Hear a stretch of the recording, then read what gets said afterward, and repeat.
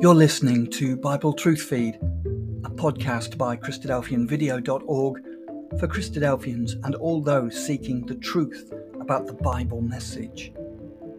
Join us now as we present our latest episode.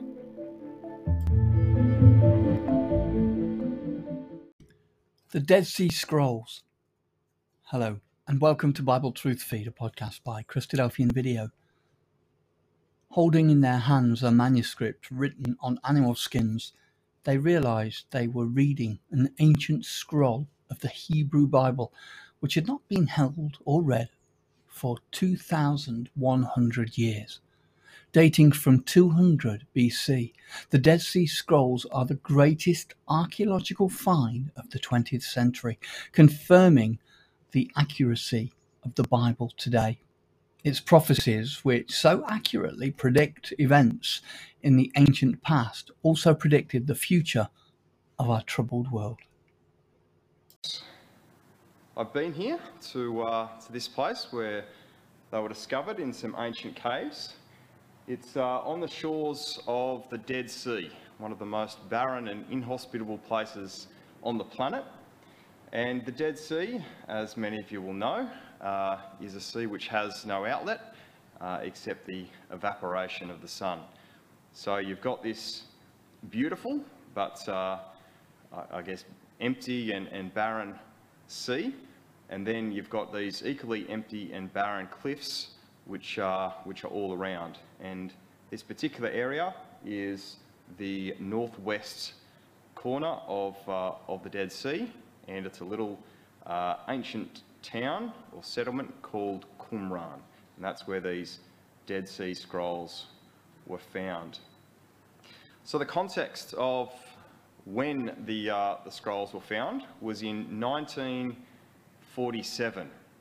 So the United Nations had just agreed that the Jewish people could have a homeland, and not long after, of course, World War II and all the atrocities that happened under Nazi Germany, there was a lot of sympathy for the Jewish people. So there was general agreement around the world that the Jews should have a place to call their own.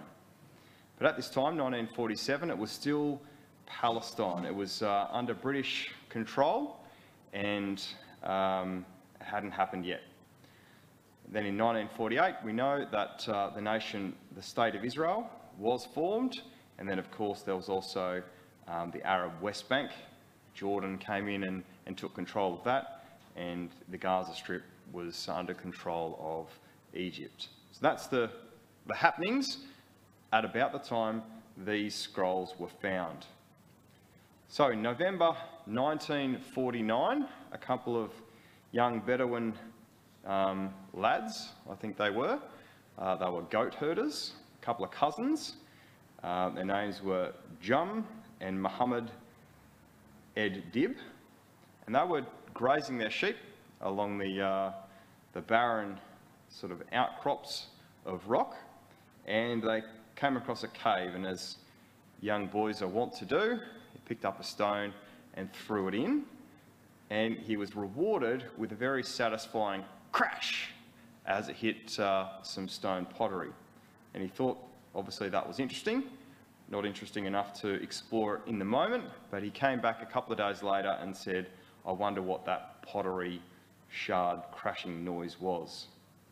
So a couple of days later, he climbs in, and he makes what will become one of the most important archaeological discoveries of all time, all right, and especially as it relates to biblical archaeology.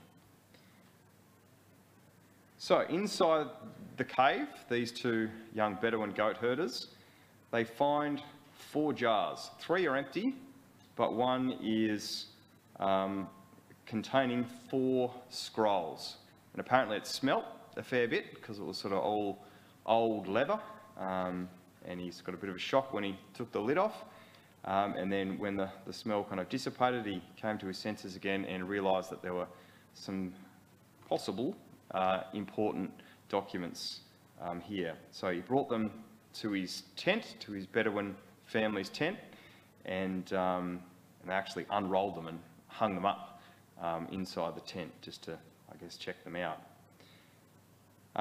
Quite enterprising were these young lads. They thought they would be worth a little bit of money. So they go to the local antiquities dealer. So there's always been a big trade in antiquities for the pilgrims who journey through the land of Israel. So they take them to a dealer who gives them no merit, no worth. No, they're forgeries, they're worth nothing. But finally they approach someone who does see some value in it. His name is Kando, who tells him, the cousins, that's great, I'll buy these from you, and can you try and find any more for me? So they go back, because they just brought they brought all 4 scrolls, but then they go and find an additional 3 more. They eventually sell this Kando guy, the Bethlehem antique dealer. They sell him 4 of the scrolls, and then the other 3 that they found on the second visit go to another dealer called Sahil, who buys those other 3. And that's a bit of a picture of those scrolls there. Is that picture quite yellow? I'm not sure what to do about that. Hopefully you can still see it okay.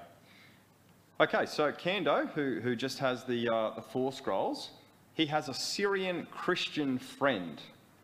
He's in Jerusalem, and the Syrian Christian, they're looked after by a bishop, and this bishop's name is Athanasius. So Athanasius is definitely interested, and Kando sells his 4 scrolls to this bishop, Syrian Christian Bishop Athanasius.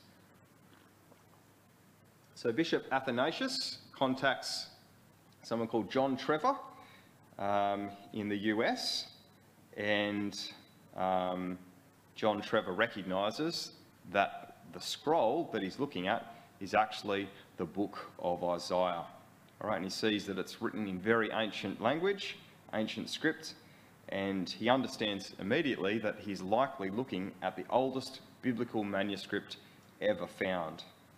So he gets some photographs and he sends them to another professor, Professor William Albright at Johns Hopkins University, and who looks at the photos, and he disclaims this is the greatest archaeological find of the 20th century. All right, so very, very exciting news when these scrolls were first discovered.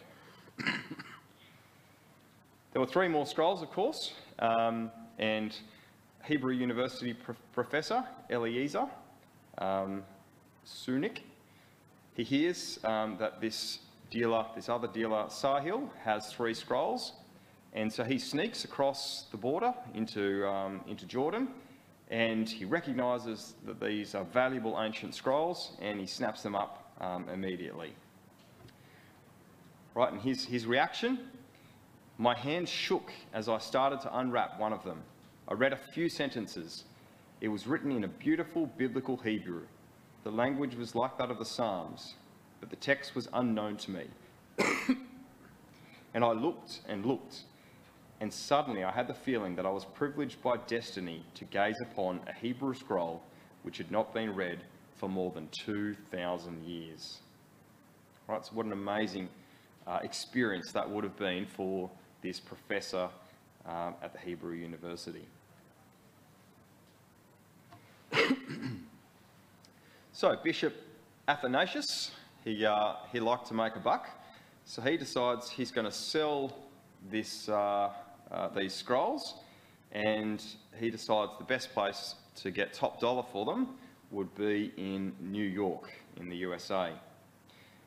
So he puts his advertisement in the Washington Post, or whatever they had back then, New York Times, and he says, miscellaneous for sale items. They didn't have a category for Dead Sea Scrolls back then. The 4 Dead Sea Scrolls, biblical manuscripts dating back to at least 200 BC, are for sale. This would be an ideal gift to an educational or religious institution by an individual or group. So he doesn't find a buyer in the US. Instead, the the advertisement is seen all the way back in Israel, and it is in fact our friend Eliezer who sends a colleague and he agrees to an exorbitant price in the day, $250,000, to buy these extra 4 scrolls to add to the collection of 7. And they come back and they are once again in the property of the people of Israel. So in the end, there's going to be about 11 mostly intact scrolls that are found, and there's a picture of one there.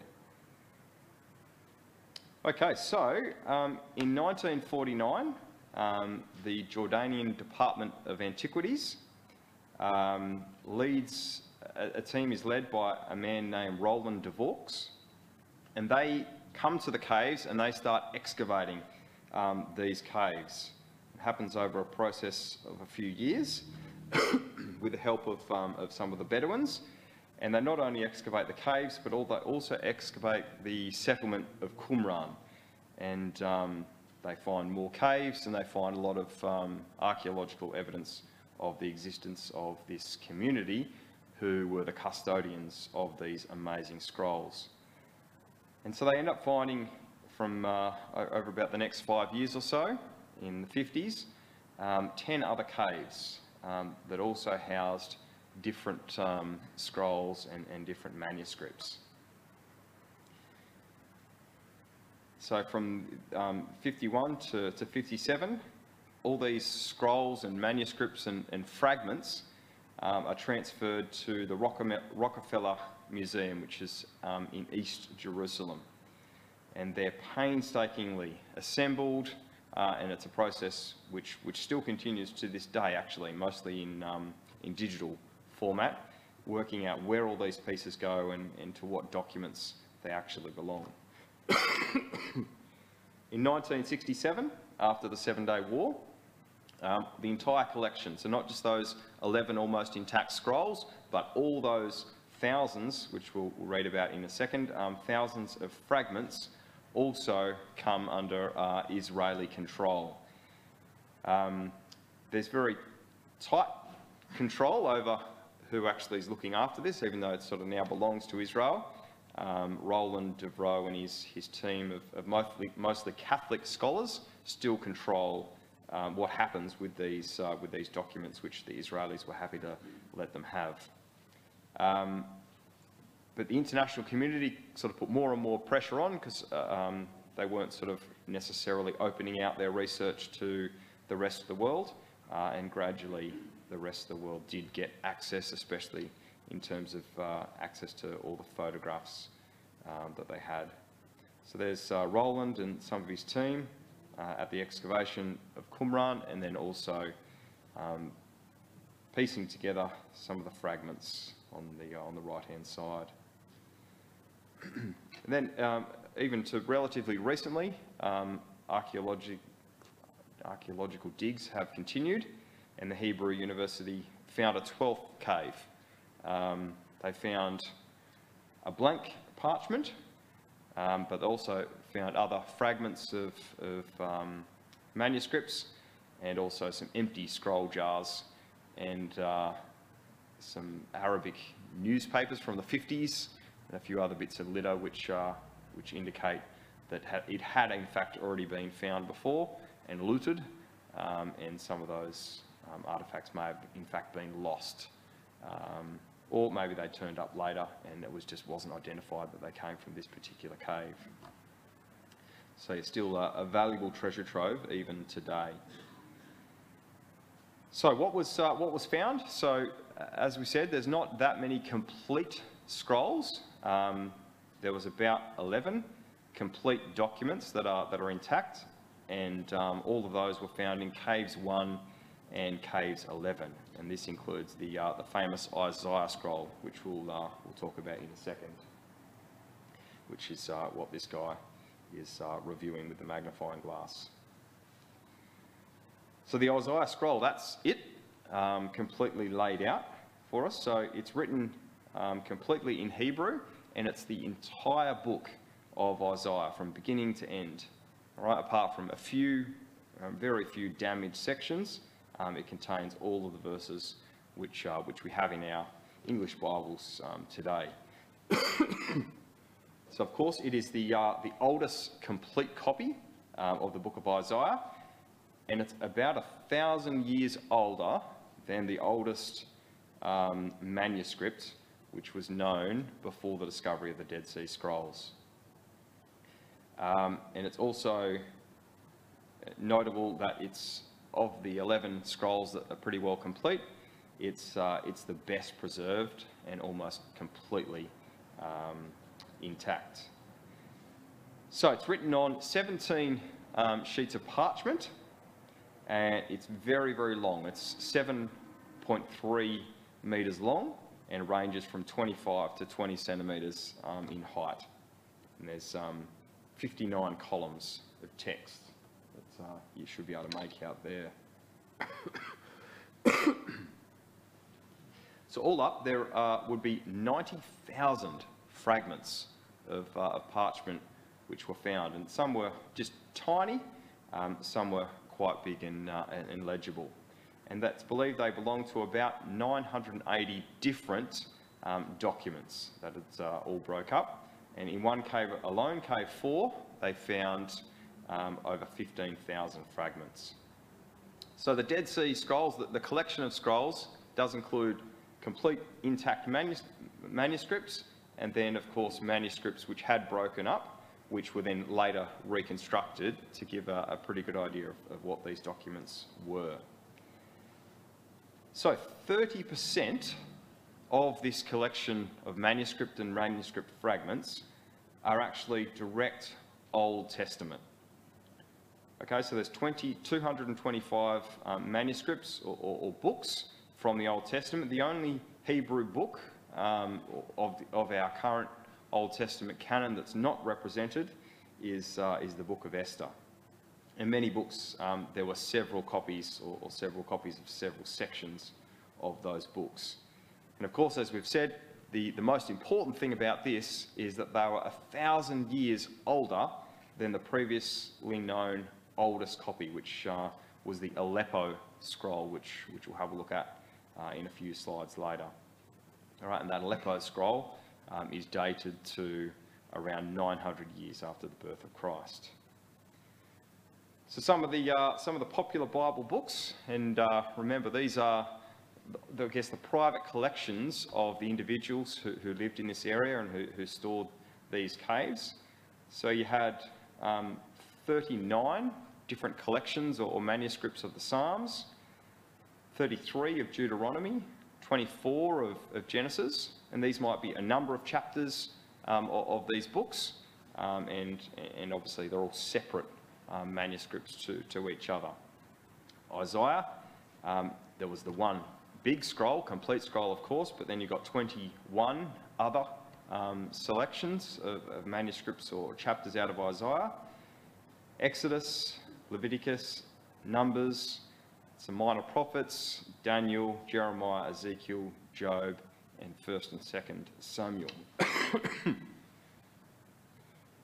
And then there was some non-canonical books, all right? These have found their way into the Catholic Bible as the Apocrypha. So these were historical ancient books and ancient, I guess, forgeries. But for whatever reason, the group at Qumran, the Essenes, we believe they are, decided that they'd be of some historical value, and they were part of their collection as well. And then there were other texts that they found. About 50% of the manuscripts were non-biblical, some even non-religious entirely, and they were sort of commentaries and information about everyday life in the land of Israel around about the time of Jesus. They also talk about what happens about Messiah coming, preparing for sort of end of days times. There's actually one scroll, a unique scroll made out of copper, which turns out to be a wild goose chase treasure hunt, where they claim to have known the location hundreds of tons of gold and silver, and never any of it has been found. And there's also a temple scroll which details what their vision for a new temple would be like. So lots of really interesting non-biblical things which were found amongst these manuscripts. So what is a scroll? So a scroll is a collection of writing, and that would be usually on vellum or parchment, and it's sewn together to make a big long document which would then be rolled up for convenient storage. And the scrolls were written on mostly with black ink, and this black ink would be made up of crushed up carbon mixed in with either olive oil or vinegar or honey to get it a bit liquid. And they'd write on it with a reed pen, and usually it would be written on animal skins. There's a few in the collection that are written on papyrus, but maybe it was harder to get, maybe it didn't keep as well, so most of it was written on animal skins. 4 types of animal skins they discovered were used. The most popular was goat, but then also calf, gazelle and ibex skins were used on these parchments. So the calf and the goat skin was used for the really important documents, and gazelle and ibex were used for other documents which were deemed to be less important. So they used the different animals and identifying the different animals, and also the thickness of the skin, to try and work out which of all these parchments, which manuscript they went together with. So that was a bit of a clue which helped them sort some of these documents out, which was no doubt very helpful. Okay, of course, in Hebrew, everything is written from right to left, opposite to English, and there's no pronunciation, no vowels, and no spaces between the words. So it's just simply a whole lot of letters, which can be a bit tricky to interpret, no doubt. Most were written in Old Hebrew.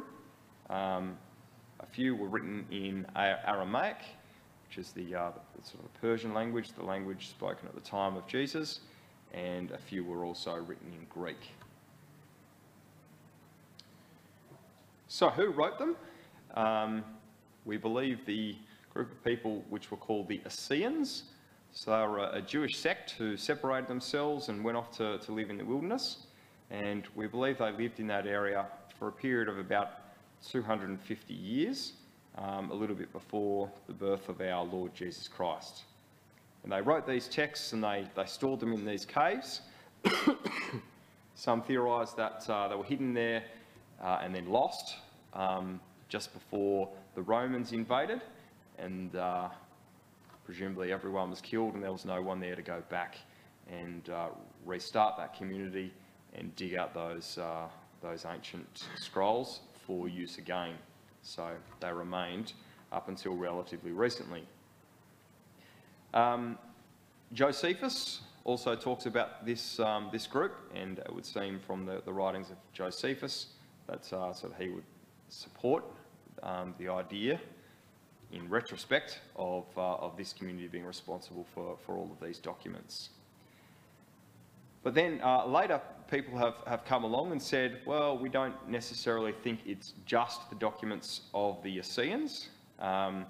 It seems like there was 850 different authors. So they've analysed all the handwriting and gone into detail about the actual calligraphy, and they've concluded that it's more people than would likely have lived at Qumran. So therefore it's possible that these documents have been a storage place for texts that came from all over the land of Israel, belonging to different religious groups in Israel at the time. And some of the evidence for that is some of the documentation describes life outside this direct community, and if it was just the documents of the people who were living in Qumran, they might not have had as much exposure to write about some of those details. It was certainly written by Jews, everyone agrees on that. And it's possible even that this was sort of the backup library for the temple in Jerusalem, and moved here for safekeeping when things got a little bit close and real with the Romans coming in AD 70. And it does go through a fairly wide range of Jewish belief and way of life at the time, which seems to be a bit wider than what would be expected just from the one community. So there are definitely people who lived in the area at the time, evidence that they contributed to the text, but there may be sort of a wider pool of religious community that was involved in assembling these manuscripts. So how old are they? Well, we believe they were written from about 200 years before the birth of our Lord Jesus Christ, possibly up to about 100 years after his birth. Now, obviously the Romans came in and made life very difficult after AD 70, so it's likely they're well before the time of our Lord. Some of the evidence of the time period comes from the pottery and the coins which are found. Some of the evidence of the age of the documents comes from radiocarbon dating. And also a lot of the important evidence comes from what they call paleographic dating, which is the dating of the handwriting of the time and how the characters were formed, which they have some indication of the history of how writing and the characters developed over time. And all of these things put the dating at about the same time, which is around the time of our Lord Jesus Christ. And then, of course, there's internal evidence of the scrolls as well, talking about different real characters in history that lived at the time, and certain topical events that put the time period again at the time of our Lord Jesus Christ. So unfortunately, when you take the scrolls out of a very dry, arid environment where they were being preserved for so long, and you expose them to humidity, you take them closer to the Mediterranean, they start to deteriorate. So by 1990, approximately 20% of the fragments had actually disappeared. Fortunately, they were carefully photographed, so there is still the photographic evidence if the physical evidence has disappeared. But in 1991, they kind of worked out the problem, and they're now in temperature and presumably humidity controlled environments under the control of the Israeli Antiquities Authority. And they've got a museum called the Shrine of the Book. I've been there. I'm not sure if I said it before, but I've also been to those caves in Qumran. I've actually tried to throw a rock or two in myself where those caves are. And it's just amazing to be there and be connected with that incredible history. So there's a museum there that's got a big sort of almost lid of a clay jar as the outside centrepiece of the museum. And when you go in there, you see a few fragments and things that are on display, and a very impressive photograph, which is lined all along a round disc, I think it is, that you sort of walk around and have a look at all a good facsimile of the original scroll. They've also got a great website which you can go on and have a look at the high quality photocopy or pictures of especially the Isaiah scroll, and you can also hover over it and it's translated very conveniently for you as well. And then there's lots of videos and explanations and things like that. So they've really done a great job of making sure these scrolls are not only preserved, but also accessible to the whole world. So it was a big job, and it is a job which is ongoing today, and mostly in the digital format, of sorting out these 90,000 plus fragments of all these manuscripts. So they're obviously very small, some of them are hard to read, fading, and there's also lots of copies of the same documents as well. So it's slow and tedious work, but very rewarding and important because of just how old and what this leads to in terms of its teaching about the accuracy of the Bible.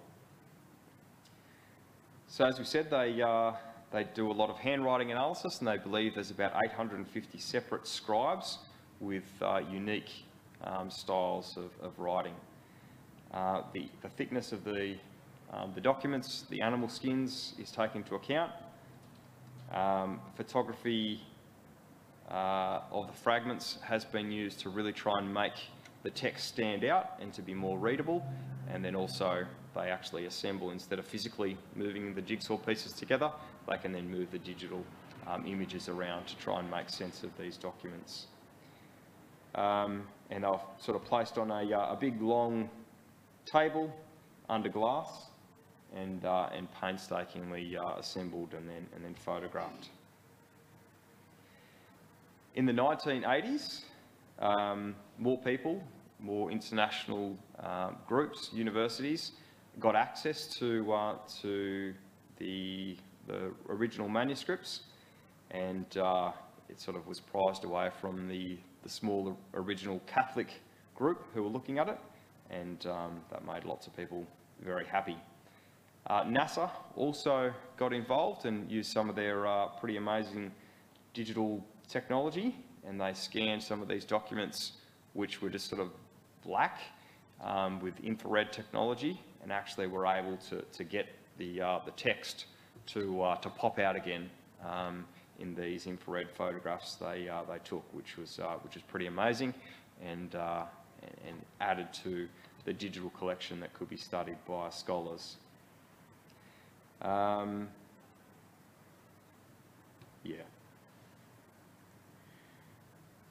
So why are they significant? So as we've said, the oldest manuscripts, original Hebrew manuscripts, were dated around 900 years after the birth of Christ. That's a lot of time that's gone by, and a lot of questions which were sort of exposed to believers of the Bible, that how do you know your scriptures are true? There's a 900-year gap where people could have fiddled with that text. And this sort of gives a lot of confidence and credibility to the accuracy of the Bible, because this is a document which is at least 1,000 years older and dated back directly to the time of Christ, where the text is almost identical to the current even English versions, and especially Hebrew versions, which have survived and been carefully transcribed and translated for many thousands or hundreds of years. So we also learn a lot more about Judaism, and we learn about life around the time of our Lord Jesus Christ, which is really important. Before this time, we really only had one main historical book, which was the book by Josephus, The Antiquity of the Jews, which is really interesting and accurate, well, quite accurate we believe, but never going to be perfect. But this just adds, this extra information just adds more weight and more detail and more colour to the time period of our Lord Jesus Christ. And of course it also gives a more comprehensive understanding of what the people were like at the time of our Lord Jesus Christ, and gives us some hints, I guess, about the path of Christianity coming out of the Jewish roots. So, this is the book we've been referring to, the oldest previously known document. This was not a scroll, this was a codex. This was a bookified form, excuse me, of the Old Testament. And this was a document which was the responsibility of a group of people called the Masoretes. Right, so this document is known as the Masoretic text, and the Masoretes were a group of people, a group of scribes, who were meticulous in copying out the Old Testament scripture. So of course they were Jewish, and they would copy a document or copy the whole codex from one to the other, and when they were 100% sure that they had got it all right, the old copy would be destroyed. Because of that process, that's why we have a gap where the oldest document was 900 AD, because they were in the habit of destroying these documents. But one survived. It was carefully kept over many centuries, and that's the Aleppo Codex, which had quite a long stint in Syria before it was finally purchased, kind of stolen, and came into Israeli hands. So the Masoretes, they were known as the counters. So one of their methods of making sure they got their text accurate is they were counting all of the letters and they were counting all of the words to make sure they hadn't missed anything. So they practiced this for about 400 years, this group of people. And so what we're wanting to compare this to is this incredible detail and accuracy of this group of people, comparing to this document which is about 1,000 years earlier, and we have 100% confidence that the Word of God, which was written back then, has stayed true to its original form. And the Dead Sea Scrolls is such an important discovery that builds our confidence in the accuracy of the Scriptures.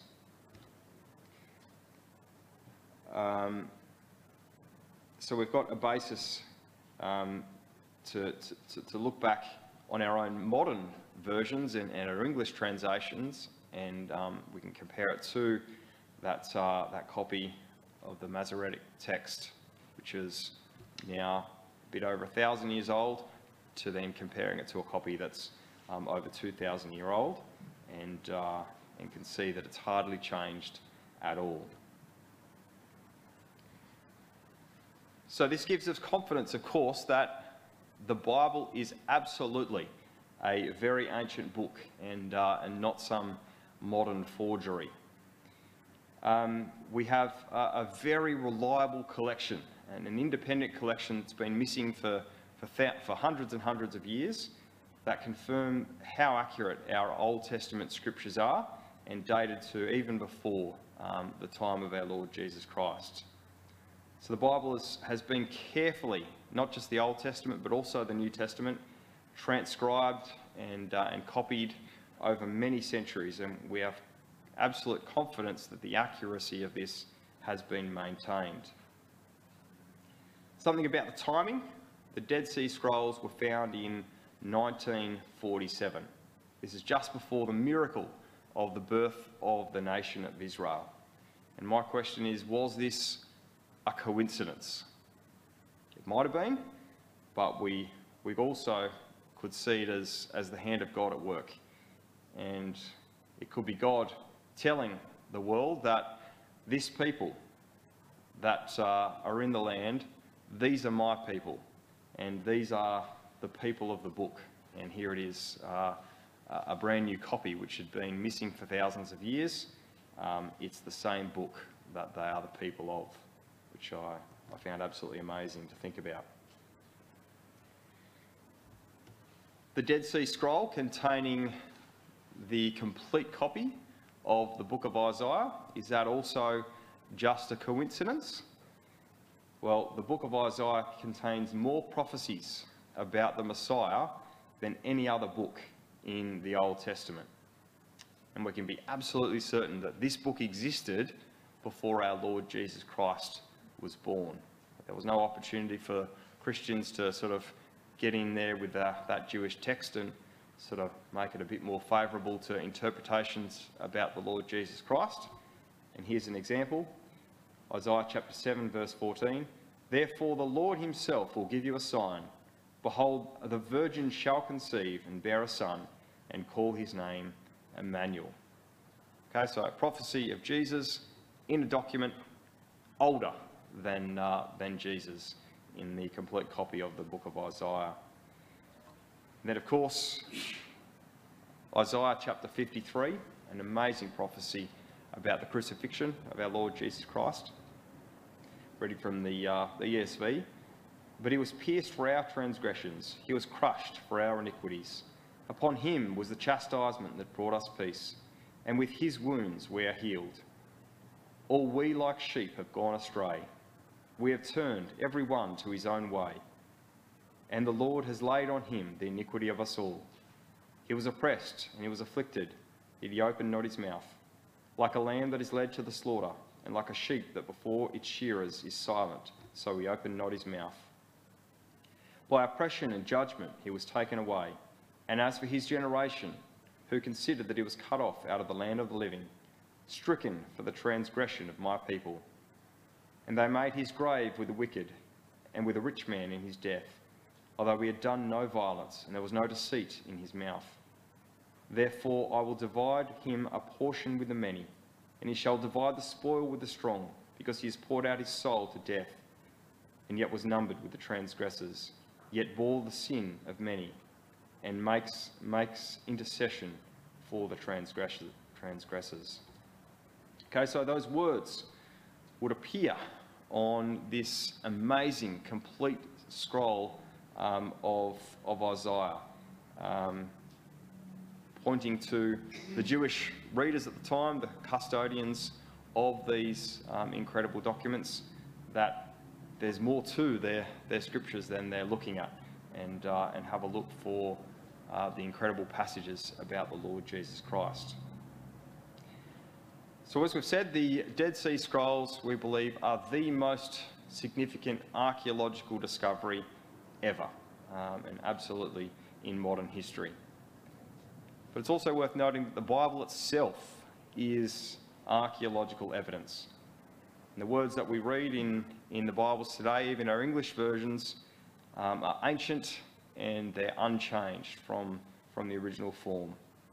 So the message that we read is a message that's reliable, and the stories that we read are stories which are true. Prophecies written in the Bible, both Old and New Testament, have predicted events which have come to pass. And we believe that there are more prophecies which are yet unfulfilled that predict the future and very near future of our world. So we believe that this unchanging Bible that we have the privilege to be able to read is compelling evidence of an unchanging God. Thank you.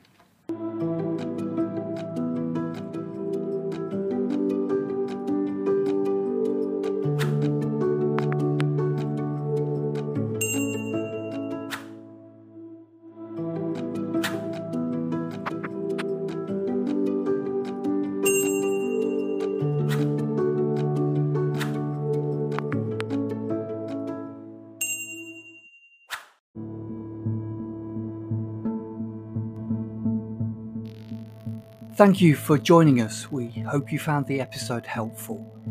Don't forget, most of these episodes are also available as videos on our video channel, cdvideo.org. So head over and take a look.